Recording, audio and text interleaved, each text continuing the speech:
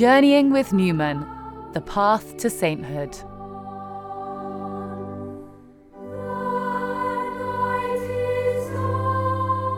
Newman on our definite service.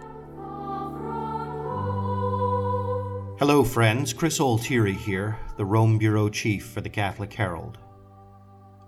We're in a rough patch. There's no reason to mince about it. While people in the professional Catholic chattering classes debate and discuss which set of historical circumstances most closely resembles our own, there is broad agreement that we're in it bad just now. My job requires me not only to know about the rot as it is uncovered, but to fathom it, to find it out. And it is grueling, gruesome work. Largely thankless by design. In the main, journalists don't like to be part of the story, and often stingy even with apportionment of professional satisfaction, that sense of pride in a job well done. That's not to say the work is without its consolations.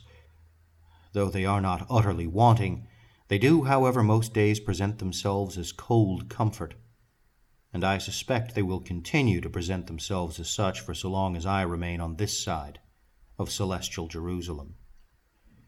I made my decision to stay in the church a long time ago. Truth be told, in baptism, Christ our Lord chose me. That's always true, and I cannot imagine how things might have gone were it the other way around. Life happens, doesn't it? The great question is, what can I do? In good times and in bad, the answer is right before us. Lead, kindly light, Newman famously prayed, and the light that leads us never fails, though often it shows us the way mere inches at a time. Newman was no stranger to controversy, nor to trial, and even great desolation. The church of his day was not less plagued with faithlessness than is our own. Thus, the adamantine confidence he discovers in the words to follow can be themselves consolation, encouragement, and yes, a guide. God was all complete, all blessed in himself. But it was his will to create a world for his glory. He is almighty, and might have done all things himself. But it has been his will to bring about his purposes by the beings he has created. We are all created to his glory. We are created to do his will. I am created to do something or to be something for which no one else is created. I have a place in God's counsels, in God's world, which no one else has. Whether I be rich or poor, despised or esteemed by man, God knows me and calls me by my name. God has created me to do him some definite service. He has committed some work to me, which he has not committed to another. I have my mission. I never may know it in this life, but I shall be told it in the next.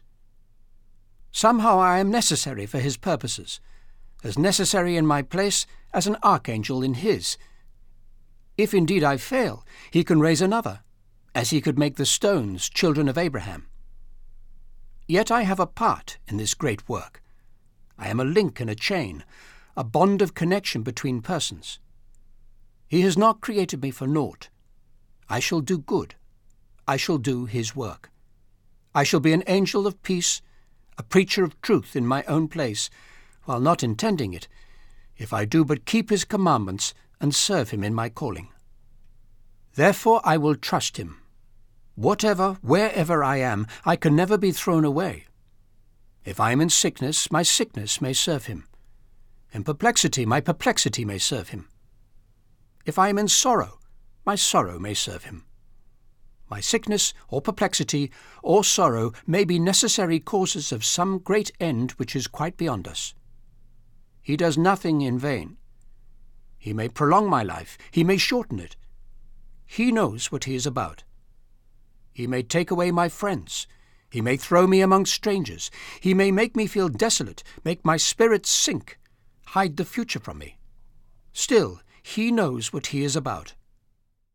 If we look carefully, we shall find that He has given us light and strength for muddling. Let us be grateful for it. Let us not waste it. Let's act as though we believe what we profess. It's harder than it sounds and also easier.